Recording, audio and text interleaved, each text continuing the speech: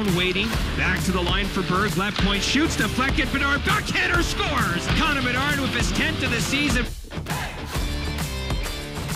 In the slot, here's Furcus. Feeds it across to the right circle. Wrist shot. Nice kick save. Rebound. Great save by Sim on Riley Chanel. Drew Sim just stuck out the blocker. That is a tremendous save.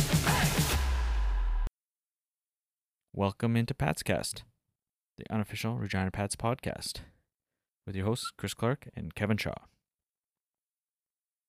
All right, folks, tonight, no Kevin, but we've got a special guest for you. Everett and Tri-City coming in. We've got a guest to kind of give us a rundown of the American teams coming in and the American division as a whole, Chad Belcom. But before we get to Chad, I'm going to go over the Moose Jaw game.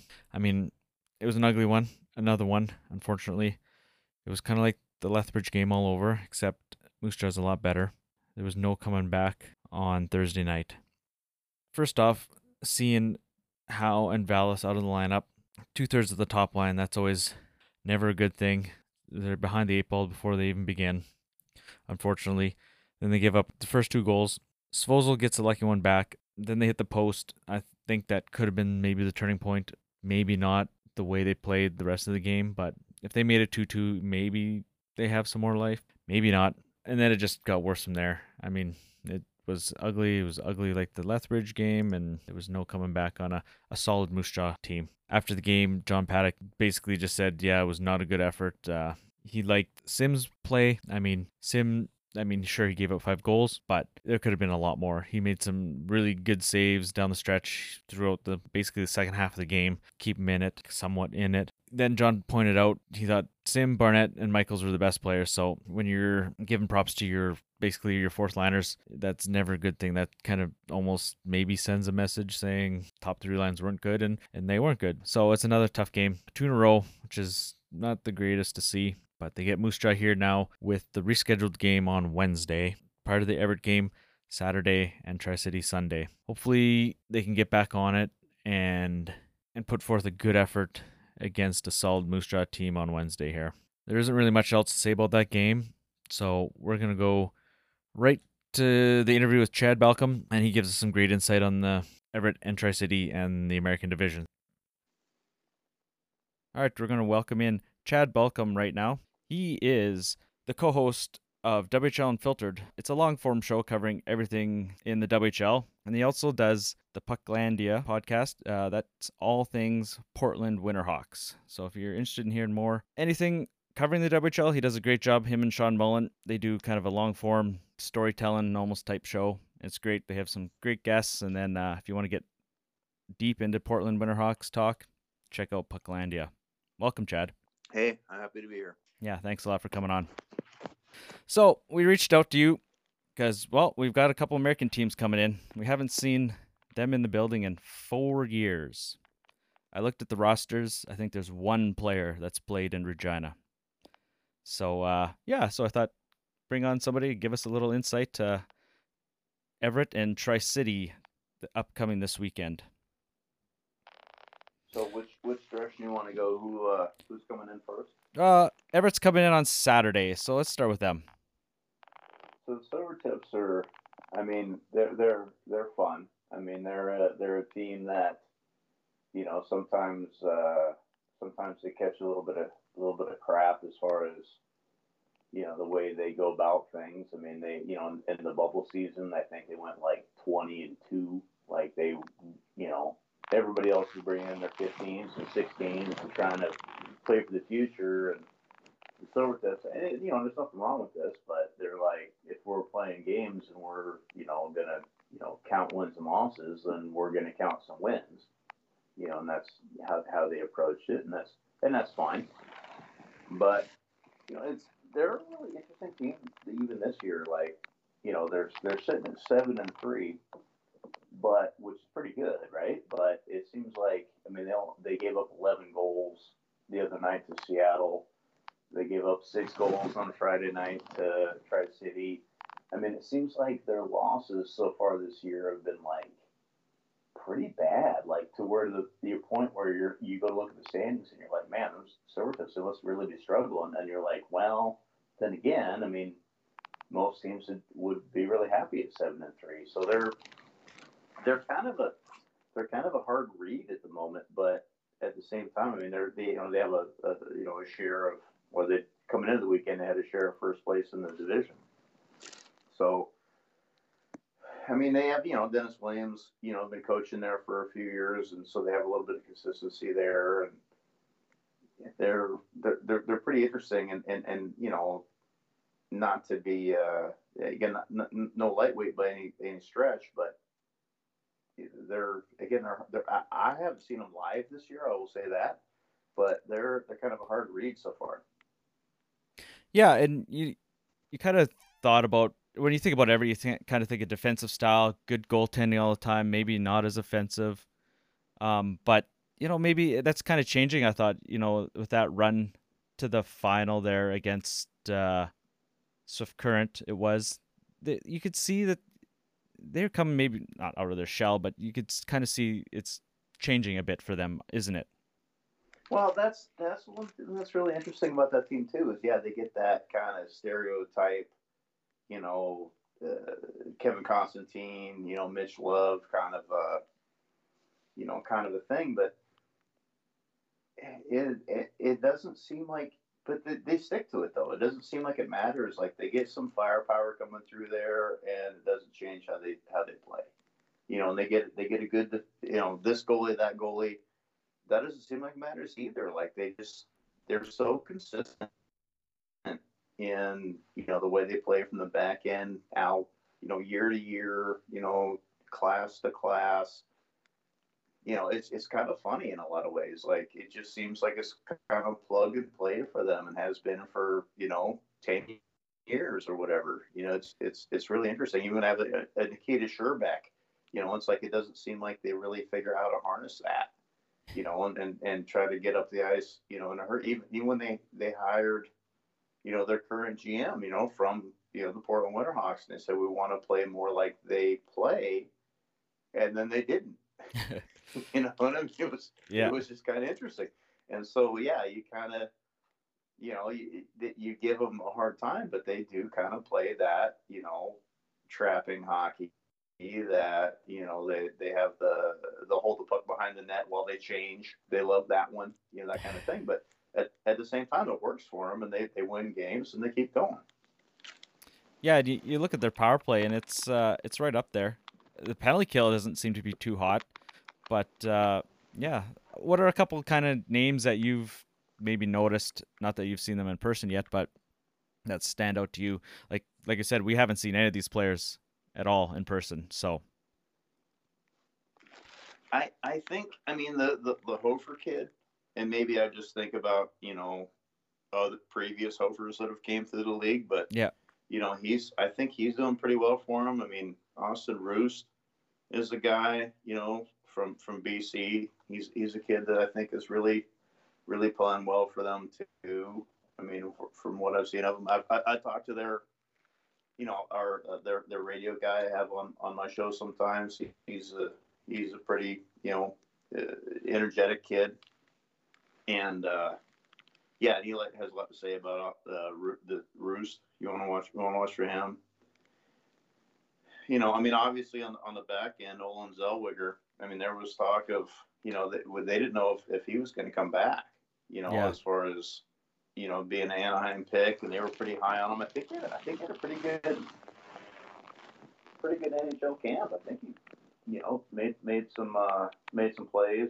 Drew some interest, but obviously as a defenseman, it's pretty hard to make the NHL at any age, especially at 19. Definitely, and so yeah. He's back, and I think he's had a pretty good run so far. Coming back to Silvertip, so that's as a Alberta kid, that's a guy that's a lot of fun to watch, in my opinion. Yeah, I think he really stood out at the World Juniors there before the season started. I think he kind of maybe elevated his game for that, and maybe his stock even, and heading into the NHL camp. I mean, he's got 5 goals, 5 assists already in 7 games for them from the back end. So definitely, that's a name that we noticed if you were watching World Juniors. Isn't that fun as far as the World Juniors before the season started? Yeah. You're like, wait, what? Yeah. Wait, what happened? I mean, it's a wild world where we live in these days. But yeah, definitely, like, the World Juniors before the season started, for sure. Yeah, so he's an 18 at that tournament. So he'll be back again for the one in the winter here. So that'd be going to open up a different tab. I mean, I kind of sold myself short on Austin Roos. I mean, 18 points in 10 games. Like, I knew he was doing well, but I hadn't actually looked at the numbers till now. Like, that's pretty good. That's not bad at all. 9 goals, 9 assists in 10 games. Like, he's only what do you want out of the guy? He's only he's second in the league, only behind Mr. Bedard. So yeah. But I know you guys talk plenty about Bedard, but yeah, doing pretty well. Yeah, no, for sure. All right, moving. Anything else you got from Everett? Well, let's go back the other way. Like, we talk about the schedule. You haven't seen the Silvertips in a number of years, and the chances of Connor Bedard playing in the U.S. division in juniors is really slim, and that's just frustrating. And it's the way it's going to be. But this comes back as a 19 somehow. But yeah, go ahead. No, yeah, I know I don't know how they decided that, which divisions were going where this year. I mean, if you look at the way it played out, 18 US was here in 18, and then the East went to the US in 19. So then it's technically the US's turn to come back this way this season. So I don't know if they went off that or what, or who knows what the decision was there, but yeah, that's unfortunate, right? Like to not be able to see every team every year is definitely unfortunate. I mean, back in the day, it didn't matter because it was the BC division this year and then the US division the next year and vice versa. So, it's luck of the draw, like from one year to the next. But yeah, then when we lost a couple of years, I mean, it's a once in a lifetime situation you have to go through. And obviously, I mean, it's not fun to talk about these things on these shows, but yeah, it's just frustrating, for a guy like that, or Cody Glass or whatever, like some of these, high profile guys that, you don't get the opportunity to see, like, or less opportunities to see anyway, I mean, that's, to go off on a tangent. I mean, that was, Medicine Hat just came through here. And so I was fortunate enough to meet one of the folks of a guy, a parent that had a player on that club. And he's like, look, I'm going to make that trip. Like, they're only coming through there twice ever while my boy's on the team, if that, Yeah. So why not make that trip? You know what I mean? So that was kind of fun. Yeah, no, for sure. Like, you want to see that talent that's out in that other conference, which we don't see, like local kids, or not even just local kids. There's talent on the other side of the continent there that, on the coast that we would like to see more often. But yeah, that's, that's, you go down a rabbit hole. Like, it's like the cost and all the work they have to put into that and stuff, but it is what it is. Well, I mean, me and you don't got to ride the bus. No, exactly. And that's the thing. But the other hand of that, I mean, Princess Patricia's, light Canadian infantry. I mean, like, the longest storied team of all of Major Junior. I haven't got to see them for a few years, and won't this year. And I would like to, whatever, right? So I mean, it's a thing we could talk about for sure. But again, that's where we're at as far as this particular conversation. And what did the U.S. division teams bring to it? Yeah. So, but yeah, there's always something to talk about, right? There's always, this or that, or long discussions we have about this league that we all love, right? Yeah.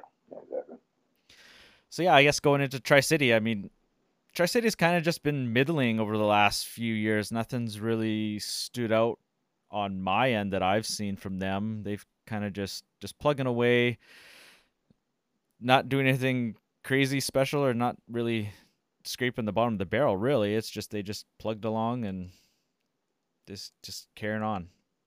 That's an exact. You're dead on. That's exactly who the Ams are and have been. You know, I've got friends in their front office. Like it's been frustrating, and it doesn't seem like they figure out how to build on what they have. I mean,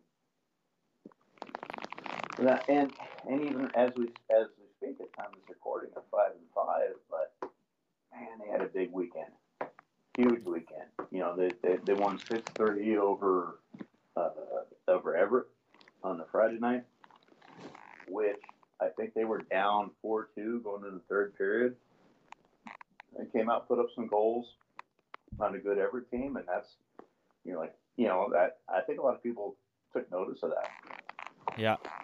And then they had an undefeated Winterhawks team come in there, which I'm familiar with, obviously, and a 7-0 Winterhawks team, and the Ams put up 4 goals in the first period. It's 4-0 before you can blink. Took advantage of some power plays. Made it work. I mean, they have a Euro goalie that they really like. And I've heard a lot of different pronunciations for Shukanik. I'm not sure what the proper one is, but he's really popular, almost a folk hero out there. Okay. And so they're feeling really good about themselves, putting up 13 goals on two nights. Some real, I guess, some good divisional competition. So I mean, the Ams as of right now feel really good about themselves, and I think that they should. Yeah, you look at his numbers, Shukanik's numbers. It's .919 save percentage. Like that's nothing to sneeze at in this league. I mean, the goals against is .337, but you look at that save percentage, and that'll take you somewhere. Yeah. I mean, Tyson Greenway put up 3 goals and 2 assists last night. Like that's, I mean, again, that's a pretty good weekend right there in itself. Besides, whatever happened the night prior. So yeah, it'd be nice to see them have some success. Because they have been kind of middling for a long time, and you want to try to get butts in the seats out there, and you want to see them have success. But again, against your team, if you're a Winterhawks fan, which a lot of folks I know are, you hate to see it, but they it seems like maybe they're starting to turn the corner and build something. Yeah, well, that's nice to see. Because we don't really know what's going on in that U.S. division. So, I mean, they don't really. Just looking at their roster and stats, like there isn't really any names that really jump out to you. Maybe Lucas Dragicevic. His dad played for the Pats back in the day, so I mean that's kind of a name that Pats fans might know. And other than that, there isn't anything that jumps off the page. Well, one of the ones that really hurt them was when Dwayne Jean Jr. decided that he wanted to play closer to home and got traded to Red Deer. And that's frustrating, for me personally. Like, this is a kid that I was really excited to see develop this year and see what he was going to do. And now I've got to watch it, online in the Century Room up there for Red Deer. And I was disappointed because I thought, well, I still do, I guess, think that he's got a bright future and think he's going to do something in this league. But I thought he was going to, make some noise for the Ams, and he's not. But at the same time, I mean, it doesn't really make sense to go down the rabbit hole of guys that aren't on the Ams team as far as trying to forecast, what you're getting into here coming up. Yeah, I mean, we Kevin and I have both talked about Red Deer, and it's interesting. I don't want, not to go off too much of a tangent, but they've been a little bit of a surprise this year. That's for sure. Yeah. So, I mean, you'll be seeing them, but I mean, they had a solid season last year, and they came into this season without any goaltending with WHL experience. So it was kind of like, ooh, what's going to happen there? Like, and then they get Ben King back, and so they're rolling obviously at 10-0. So Wow, they go from, I mean, when the year that they lived at the rink, yeah, which is so, it's still really fun to think about at this point, but it didn't work out for them very well in wins and losses. And then, you bring in not Constantine, but Connor Walchuk, one of my favorite Avalanche forwards, by the way, and Kevin and Steve Connor Walchuk, former Winterhawk, and to see what they've done, with them changing the culture there, like, yeah, I mean, it's obviously not a Red Deer Rebels podcast, but it's really fun to see what they've done, with in the Connor Walchuk era. yeah, like I think he's really, I wouldn't say turned that team around, because that team was always a solid team, and they just couldn't get over that hump. And you kind of maybe think of the Everett style, where they were always a little more defensive, and they're always tough to play against. That Sutter hockey, right? And in whatever, maybe Connor Walchuk's just brought a different voice and really brought them out of their shell even a bit. Like I said, goalies with no WHL experience coming into the season, and they've given up 18 goals in 10 games. Like that's surprising. Like it really isn't any way other to put it than that. So, but yeah. So what do you think? Where do you want to go after this? I mean, those two are coming in right away, and then we're seeing the other teams later in the season. So maybe we'll have to get you on again later in the season. But yeah, any other thoughts of maybe the U.S. division as a whole? Like, it's always competitive. Like, Portland's always there. Seattle looks poised to start that trend of losing in the final and winning the next season. And then, yeah, I mean, Spokane looks down this year, and it looks like Everett and Tri-City might be pretty decent contenders. So, yeah. I mean, Spokane's a little, I haven't seen much of them. They have a new GM and one that's familiar to Portland fans, and Matt Bardsley, and so it'll be, curious to see what he does as far as, what's for now and what's for, build for the future. Again, Everett, I mean, that's the team you always expect the cycle to catch up with you, that, you can only be so good for so long, but they tend to figure out a way around that. As the part touched on earlier. Yeah, it just hasn't. Yeah, they just, like you said, consistency all the time. Yeah, exactly. I mean, the Thunderbirds, they seem to, I mean, they're real strong. I think where they might be the last undefeated team in the dub, I think. No, Red Deer still hasn't lost either. So. Red Deer, okay. Well, there you go. Yeah, definitely kind of Walchuk tie in there. And they did pretty well with signing the Grayson Sawchuk kid out of the U.S. draft. I mean, they're poised to do pretty well, but we'll see how that goes down the stretch. Yeah, that was an interesting trade with Red Deer, that they were able to trade for him and then actually sign him. So, and I've been thinking about that. I've been thinking about that him as well, because the Pats picked up Sam Aremba from them, a local kid here, and like he set records in the city here, and he's a 17-year-old, and everybody talking about what are the Pats going to do for this year, and then they make this trade, and it's a 17-year-old. But I think Seattle was just like, the emergence of Sachin, I think maybe made Aremba a little expendable at a 17-year-old on a team that's looking to win the WHL. So that's maybe, they got some picks that they can use to supplement that run here coming up this season. So I've been thinking about that Sachin. That's a pretty big signing for them, because he's really turned out to be a good player already. Yeah. Well, I mean, just as an aside, I mean, that's one of the things that's really fascinating about being an American fan of this league and in this division that, you have, like, we don't have local kids. We don't have guys that are from up the street. Yeah. You know what I mean? Like, on occasion, I mean,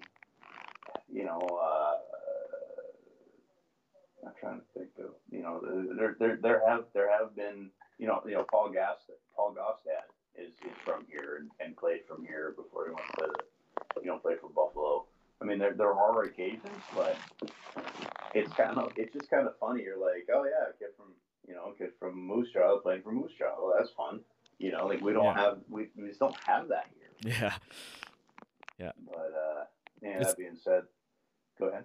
It's definitely growing though, right? You can see the American kids are definitely, even just into the NHL, right? Depending what route they take, but you see the American kids are really, really the high. You can see the high end as well. Like it's not just third or fourth line American players in the NHL. You see the Austin Matthews and stuff like that grew up and played most of their hockey in the States, before they made it to the NHL. So, it's coming, right?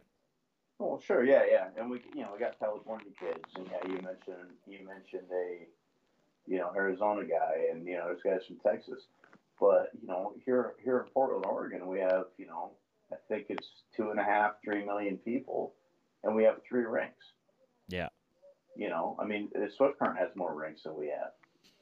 I mean, it's just a weird animal that we live with. I mean, I know guys that play at midnight or whatever, because that's how that's when the ice is. Well, we still play at midnight too, and we got how many rinks? So the more rinks you have, the more people you have playing, right? So we still get stuck at midnights sometimes. Yeah, I suppose. I mean, but at least you guys are named after a queen. We don't have that. So. But yeah, I mean, but to kind of round out the division, I mean, coming into this season, even the team I followed the closest here in Portland, like, I didn't know what they were going to do, and I guess we still don't, right? But they don't have the star power that they often have, and so then where is the goals going to come from?